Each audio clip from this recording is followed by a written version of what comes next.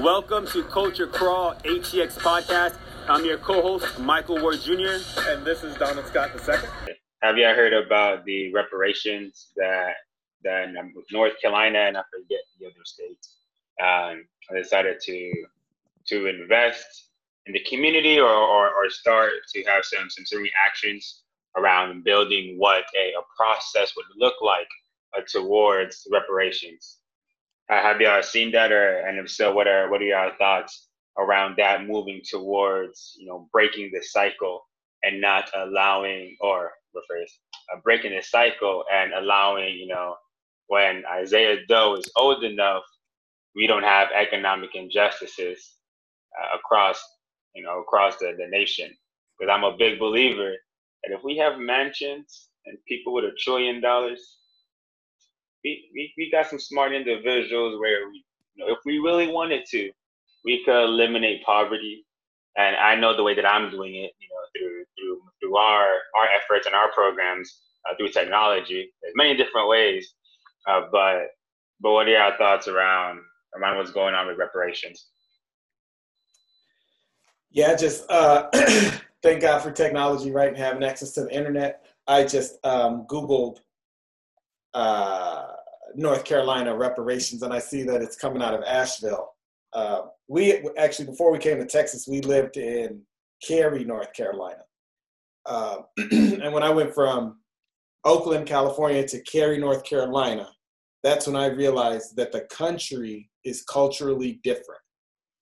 We had a culture shock when we went into North Carolina and we experienced the Confederacy, right?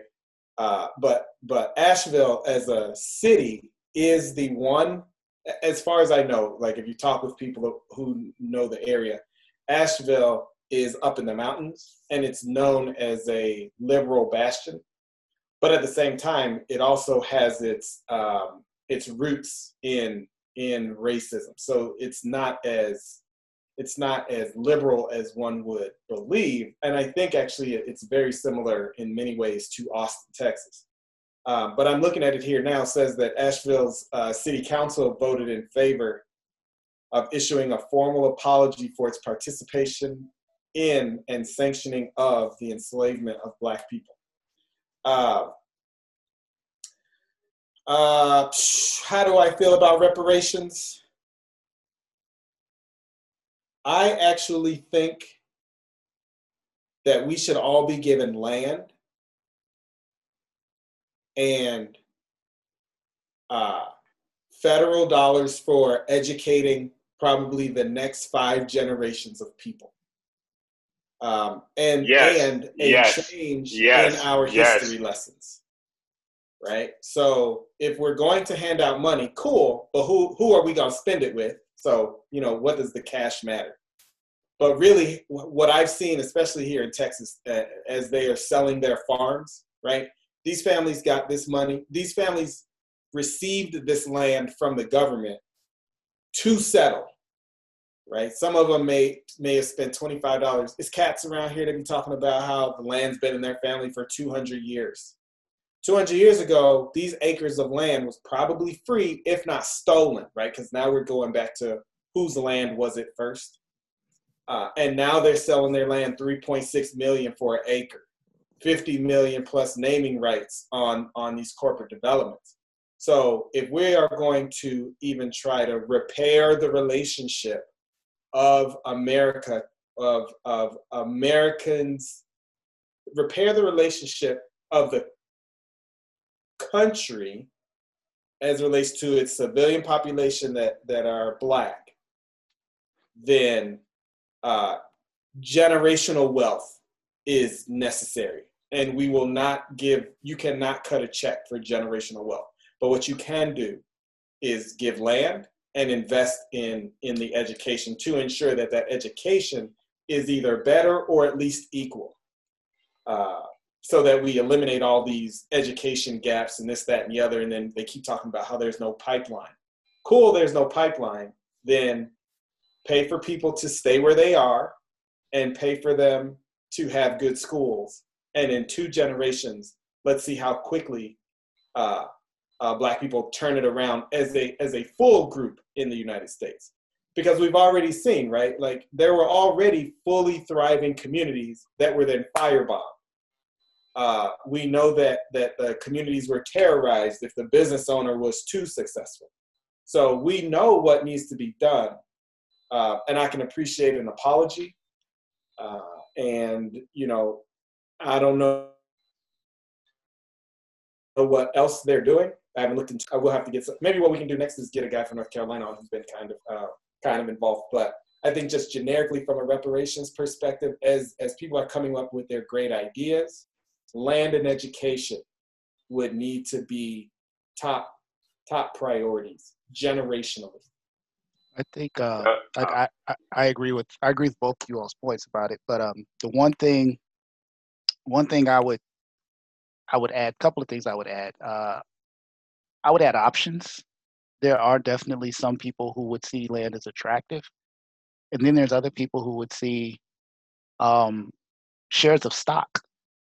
If there's a value put to how much is owed to a family or to an individual, have them be able to handpick a stock and say, okay, I want my money in that. Avenues that are typically not available to those who have been most impacted by generational injustices. An option, just some people might say, money to a college fund doesn't do us any good, but seed money into something that could turn into this. If we leave it there, we could cash out if we want. And the other thing that stock would do is target the businesses that can afford to give it away. I don't want reparations to come from a federal government or a local government that's going to just come back from taxes from those citizens. Because I pay taxes. I don't want to pay someone else's reparations. It should come from families and individuals and CEOs and people that have gained off of capitalist society and have had enough wins where it's like, dude, just treat this like you had a fourth child, and this is just the inheritance of the fourth child. Your other three are fine. That's a way I'd like to see it structured. And also, we got to educate our people on what to do once they get it. Otherwise, that money's going right back into retail, right back into the hands of the oppressors. So I think there's the whole program that should be attached to what to do now that you've got your 40 acres and a mule. Yeah, I agree with both of y'all as well. And Donna, you already know through the work that I do, I'm all about preparing the workforce for the jobs of tomorrow. Because through technology, I mean, in certain positions, your average salary could be anywhere from 50 to 200, 200,000, 175,000, 100,000. So it ranges all across the board based on the skill set, the focus, the area, the industry. It's all about providing those different opportunities for people to learn new skill sets and that's relevant to be successful. And agree with options. Everyone's going to want a different pathway or figure out, what's good for them. Because some individuals could take a lump sum and invest into business or product. I say reparations is a good step in the right direction. And that apology is definitely welcome. Kind of like what you said, or you said appreciate. It's like, yeah, okay, there you go. It's by admitting. And then we have the Redskins changing their name. Yeah. So it goes back to what you were saying, Ish, about there's something different about this time because of how much visibility was and the fact there's less distractions. And here it is now, conversation of reparations. Now, there's definitely needs to be on a larger scale, but there is some movement in that direction of justice and equity. Definitely. And the apology and just the admission of something existing. I think it's huge. It's uncomfortable. I'm working with quite a few groups in my city and community, in my school community, where we are looking deep into white fragility, and we are having those awkward conversations and those oh my God, I never saw it like that. And, you know, how could you even take that and still smile? And you must think awful of me. And it's like, dude, I grew up a black man. I mean, I came out all right. It's hurting you more than it's hurting me to learn what my people have been through. To stand up and say that, to have the courage to admit that, you know, you see it now, that it took this long for you to see it, to even think of seeing it, that it was easy to turn that channel off, to live in this area, to, you know, that doesn't bother us. That's a different dimension where that's happening. Nope, it's happening.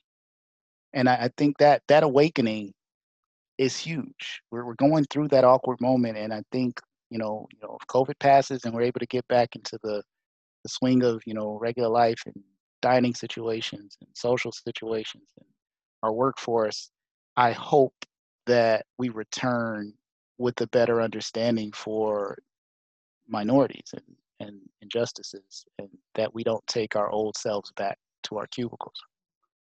Yeah, and that goes back into changing the entire process.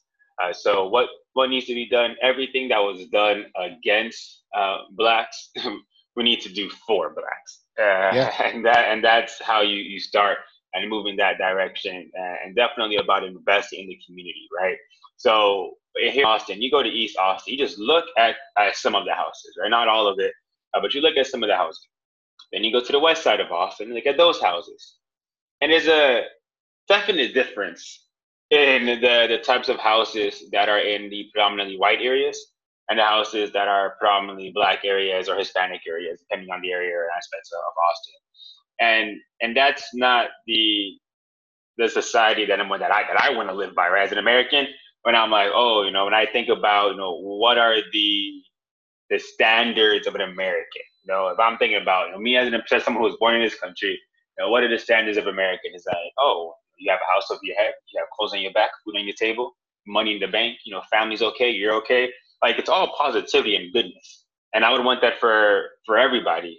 But when we think and we see the clear distinction, it goes back into, well, why is that the case? And that's the case because of the lack of economic investment for hundreds of years and the free labor that was created, or that was split, I should say, for hundreds of years.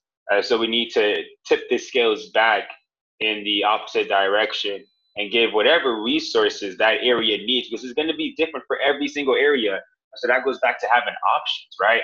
Because you may need to give, you know, financial assistance in one area. Maybe they need time. Maybe it's policy change, right? That goes back into political power, economic power, and social power. We need to be more vigilant. We need to stop the unnecessary deaths. So we mentioned law enforcement, but there's also in our hospitals. There's also the lives of individuals that are not being valued and respected. It goes back to, you know, we need reparations in various different ways across the board when it comes down to, you know, just goes back to humanity, you know, thinking about and valuing that person and what was done to them, what is still being done to them, and what are the barriers that's there that makes it difficult for them to be, you know, either just like you or at least self-sustaining, right? And I say just like you, just in the sense of what you have, in the sense of what they don't have. Yeah, definitely see the point there.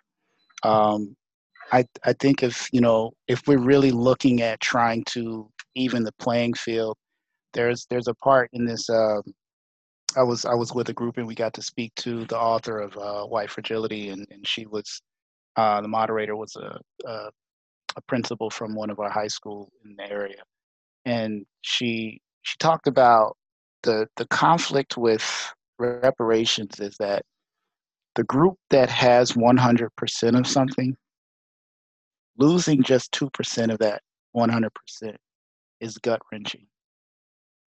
But it's mine. And if you look into the souls of some of these people that are on video that feel you are in their space. This is my park. This is my neighborhood. excuse me, do you live here? You're swimming in my pool. There's this belonging, this ownership.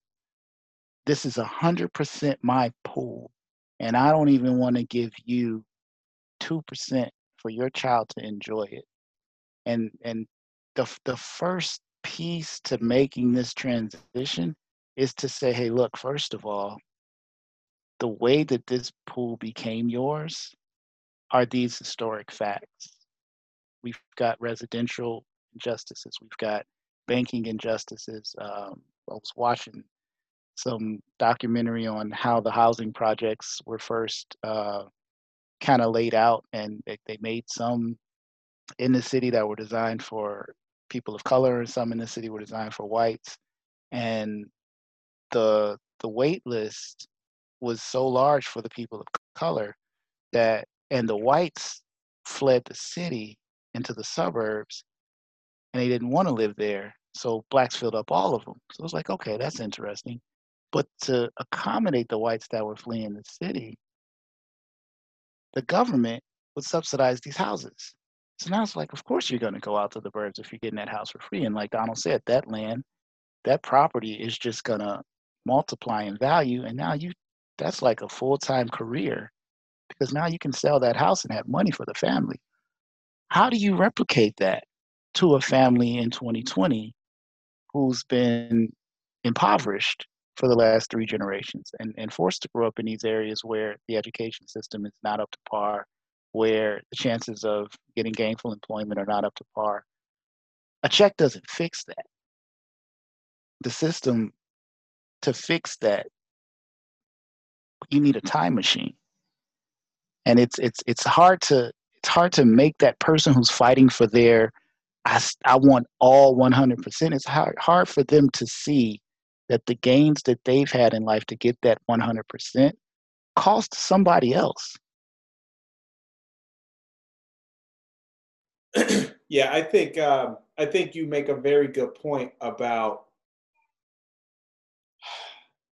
the requirement of a society and then the requirement of an individual, more specifically your coworker, who believes and is true, right? They worked hard. They studied their ass off. They got into good school. They did everything they need to do. They deserve their job. Yes, you do deserve your job. However, your grandmother, or not even your necessarily grandmother, because then every now and then you run into those people like, my grandma came over with nothing. Like even Jeff Bezos, people like to talk about him because he's a billionaire now, but apparently he was adopted. He started off from like not much money. Cool. But he didn't get adopted by some black people. You know what I mean? Like no matter how smart you are, if you got adopted by some black people in the hood, you're not going anywhere unless you are cream of crop and then you have this amazing story. Well, all of these run-of-the-mill standard, right, American people who happen to be white, they feel a certain way when we start talking about equity, when we start talking about diversity and inclusion, and when we start talking about systemic racism. I had a woman tell me, right, we were talking about, actually what we were talking about is this concept of the gender parity in technology, right, and the pipeline.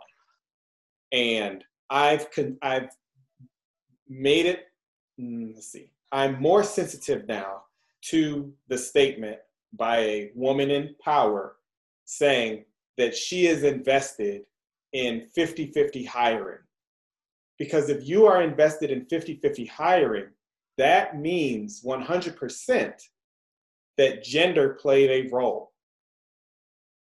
But when we talk about race and ethnicity, now all of a sudden we're talking about affirmative action.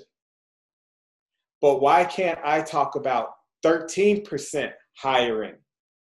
I want to talk about, I don't know, whatever the percent, I think 14 to 20% of the United States is Hispanic and Latinx, right? Show me that 14% in hiring. Why can't I say that the same way we are allowed to say 50% gender parity. And the response was, we don't want to try to fix the wrongs right away. Wow. And it was said with grace, and it was said unconsciously. But I don't think that they fully appreciate what they just said, right? What they're saying is, we know it's been bad for you, but just give us time, and we promise to make it better. But that is a lie, because if it were going to be better, it would be better right now. But like them as a collective block, not like throwing white folks under the bus, but as a social construct, that group is told that they are excellent from the beginning. Like I try to explain to people, I let the kid, because the kids are mixed, right? I like to see cartoons that have mixed or interracial parent mixed children, because the kids see themselves. But when I think back to my experience as a child, I watched all white television and then the Cosby Show. But the Cosbys were doctors, and they were married, and there was a dad at home, and they had multiple siblings and a house. You know what I mean? Like, that shit was fake as far as I was concerned. So it didn't mean anything to me. But for your group, my peer, that would also be a young white man now, or a white man now with single mom, watching television, what he saw was himself being excellent, right? I don't think that this is just me personally, but I don't think Black people were watching the Cosby Show thinking, oh, I could be a doctor one day. And even if they were, the system's not allowing it, as opposed to these other students where they can go and be a doctor one day because they don't have the obstacles of ignorant ass teachers, shit ass education, and then your mom or your dad being forced out of their job because of discrimination. You know what I mean? Like there's so many different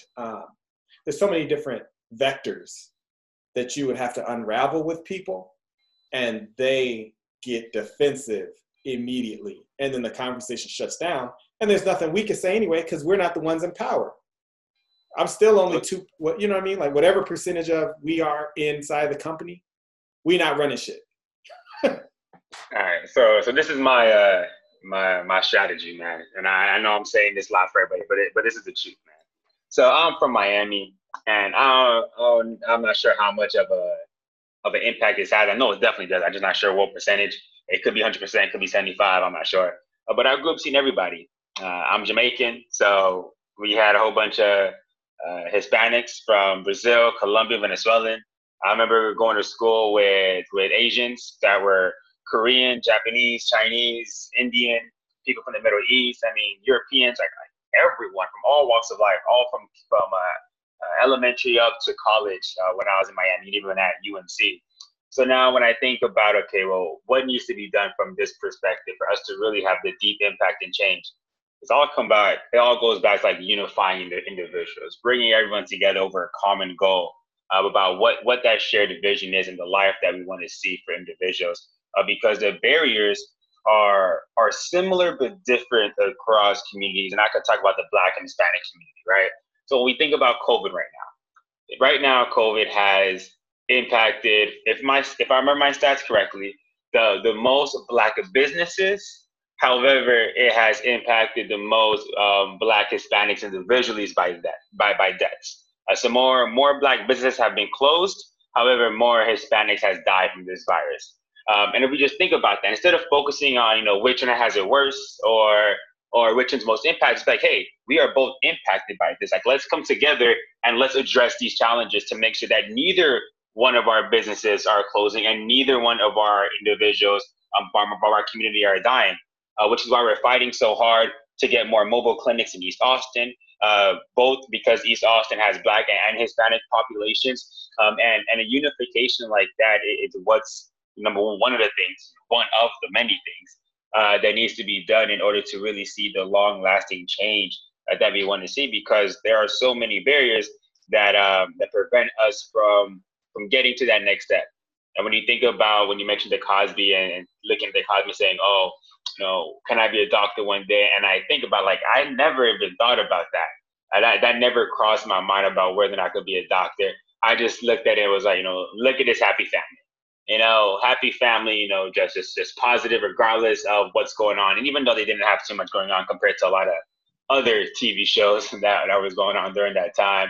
But it was just a cool, relaxed, interesting show. But there wasn't that many Black families, right? Like, it was Family Matters, it was Cosby, definitely Fresh Prince of Bel-Air. But you knew the shows that you were watching that were the white shows and the shows that are the Black shows, right? And you sense the difference of how the house or how the lives of those individuals were structured.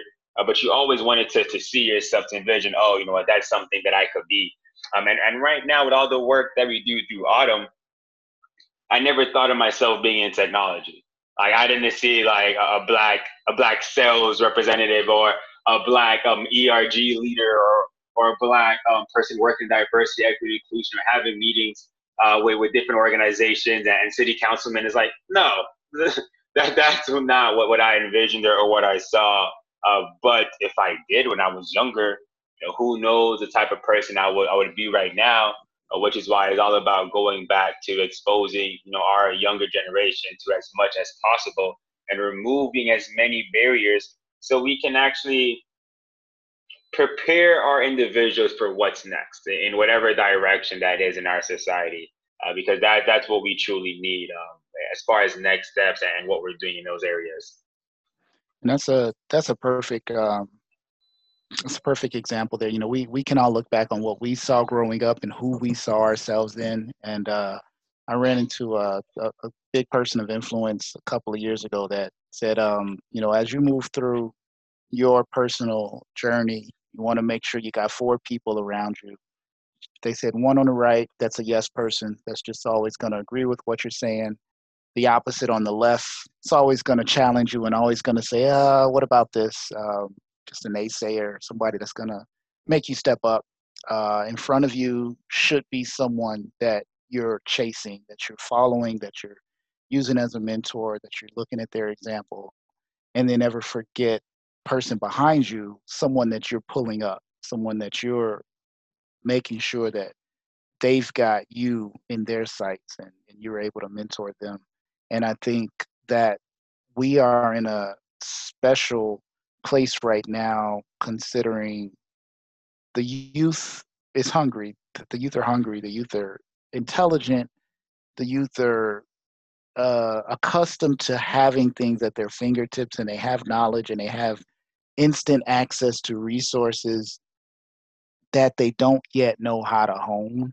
And it's a lot of us look back and say, oh man, if I only had, oh man, if I didn't have to go to the library to look that up, oh man, if I didn't have to, wait until I got to school to use a computer, if I had a cell phone in my pocket, all these different things that we look at and say, you've got all this information at your fingertips, and you're using it to watch twerk videos.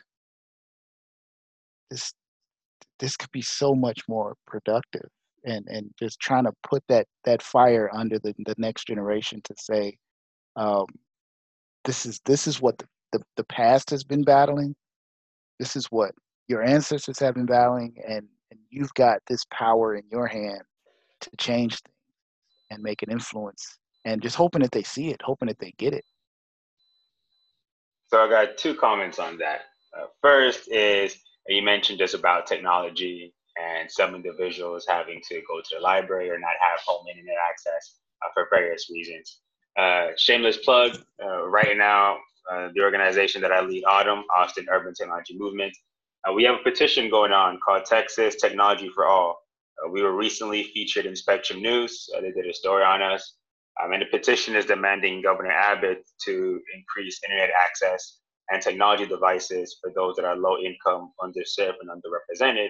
Because right now there are students right now in East Austin, right? So we have our needs assessment, and our needs assessment says there's 14,890 students that do not have access to technology devices, and some of those do not have access to internet. And now here it is, they're supposed to be doing online work during the summer and also for the fall, because we're not going to open up for the schools. I know there's a lot of different situations and parameters around school opening up. Some you could do online for the first 4 weeks, some you can, some you can't. So it's definitely, different across the board. However, not every student have the right resources that are needed to be successful given this phase. So our Texas Technology for All petition is demanding that. But it's also demanding for an increase in upskilling opportunities in technology. Because why are we even having a conversation about students not having access to the internet? Well, it's because their parents can't afford the internet, or it's not in their area, right? It's a lack of access and opportunity and the ability to make sure that they have it. And we can even have the conversation around, just because you have access to the internet doesn't mean it's high enough quality or speed or strength, I should say, because there has been several times that I've been in East Austin. I remember recently when there was one of the protests and the march that we were doing around the killing of George Floyd, Breonna Taylor, and several others. I was trying to live stream in East Austin from IG, from Chaz, who was right next to, I could see him, but I couldn't touch it because there was thousands of people there. So I'm on live IG connected to my speaker to kind of create another area, a place that people could congregate. And the connection was bad. And I'm like, he's right there. I can literally see where they're streaming from, and yet I can't connect to that. So our petition is really demanding that, like, this is what reparation looks like, right? Well, let's remove the barriers. Let's give people access to the internet. Let's give people access to quality education. Let's get people access to food. Let's get people housing. Let's do these things to really create the foundation and the structure that is needed in order to really skyrocket and push things forward. And then the second thing I was gonna say, I think I lost it. I hope it comes back. It'll come back, but I lost it. But Donald, do you got any last minute thoughts or comments or questions before we close out? Yeah, I think probably one of the things that we'll have to, we as a collective society, and more specifically country, and then demographically split groups of people, is market the concept of reparation and equality as being good for the entire country. Yeah. Because I think, we're all on a bunch of different text threads, but one of the questions that came to my mind was, we are I'll use the word suffering from COVID right now, but we know that other countries are open. And we know that there are countries that have closed their borders to us. So those things are happening. And then in parallel, we don't know what we're going to do about our schooling. More specifically, though, our colleges, right? What we've told international students is that they cannot stay in our country if our schools are remote, the colleges are remote. And what generates the American dream, right? Going back to a previous podcast, and what supports that pull of internet, of the, let me say it like this, our economic engine and our brain power and our standing in the world relies on people coming into the United States. If we stop allowing people into the United States and our students aren't being educated because of our racial problems, the United States will take multiple steps backwards, because we already talk about the United States being, this is probably for a different topic, but we talk about the US as if it's one of the top countries, and then we say qualifications. For a top country, we sure have the highest rate of incarceration. We sure have the worst healthcare. We sure have the worst education systems. We sure have the worst blank. But we still talk about ourselves as high up. And the reason we've been able to do that is because we collect people from around the globe who have not been oppressed and raised in this environment.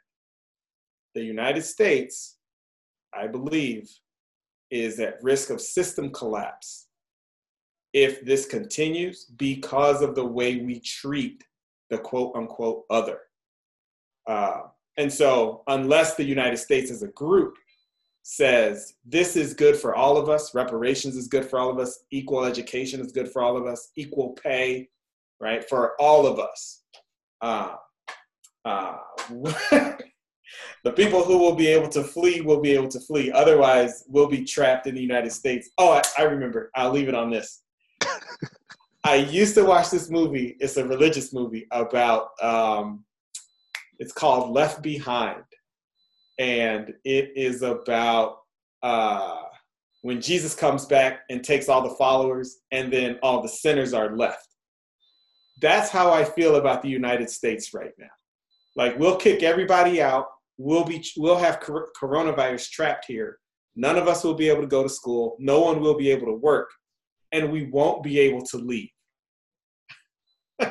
So it's very interesting that you say that, because I've been witnessing that, and I saw something about how the American passport right now is pretty much worthless.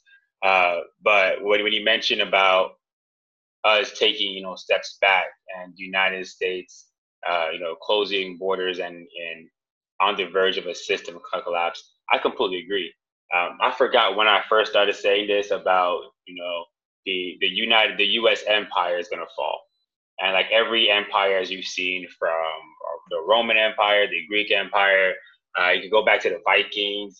Everybody has their moments in time. But then things change. Those that are in power can no longer control the base, and things are just too chaotic, too out of control. And there's a time and an end to everything. There's a beginning and an end. Nothing lasts forever. But now it's all about ensuring, okay, well, what does that next other looks like? Because right now we are in COVID, and people say, oh, after COVID, I want to go back to normal. It's like, no, I don't want to go back to normal, because normal was based off the foundation of slavery and free labor, and where blacks are at the bottom, Hispanics, a little on top. That's my personal opinion. And a whole bunch of other, people of color in the middle. But it's like, whites were always at the top. And that's not the society that I want to live in, especially where we have our best qualities that we have right now, aren't anywhere compared when we compare them to other countries in terms of how they treat their citizens and their people. So when we really think about that, and we look at that, say, okay, well, how do we ensure the right resources for those most in need? Because some are going to leave, those that can, but then there's going to be a kind of a new world order, right? Something else is going to rise up, and there's definitely the younger generation, which I believe Ish, you commented on, with those that are active, those that are saying, we need something different, and we're going to create that. We're going to ensure that there's a different outcome based on what we see. Because right now the current system in place does need to crumble for something else in order to take shape that is bigger, better, and more inclusive. But when we start speaking like that, things normally happen, as we can tell from history. Yeah. Who knows? I don't have a crystal ball to say what's next. I'm just bracing for impact. And on that note, we're going to close out of Culture Crawl ATX podcast. We thank you so much for listening, and we ask that you take this time to follow Culture Crawl ATX on Instagram and click that like button and follow on your favorite podcast listening platform.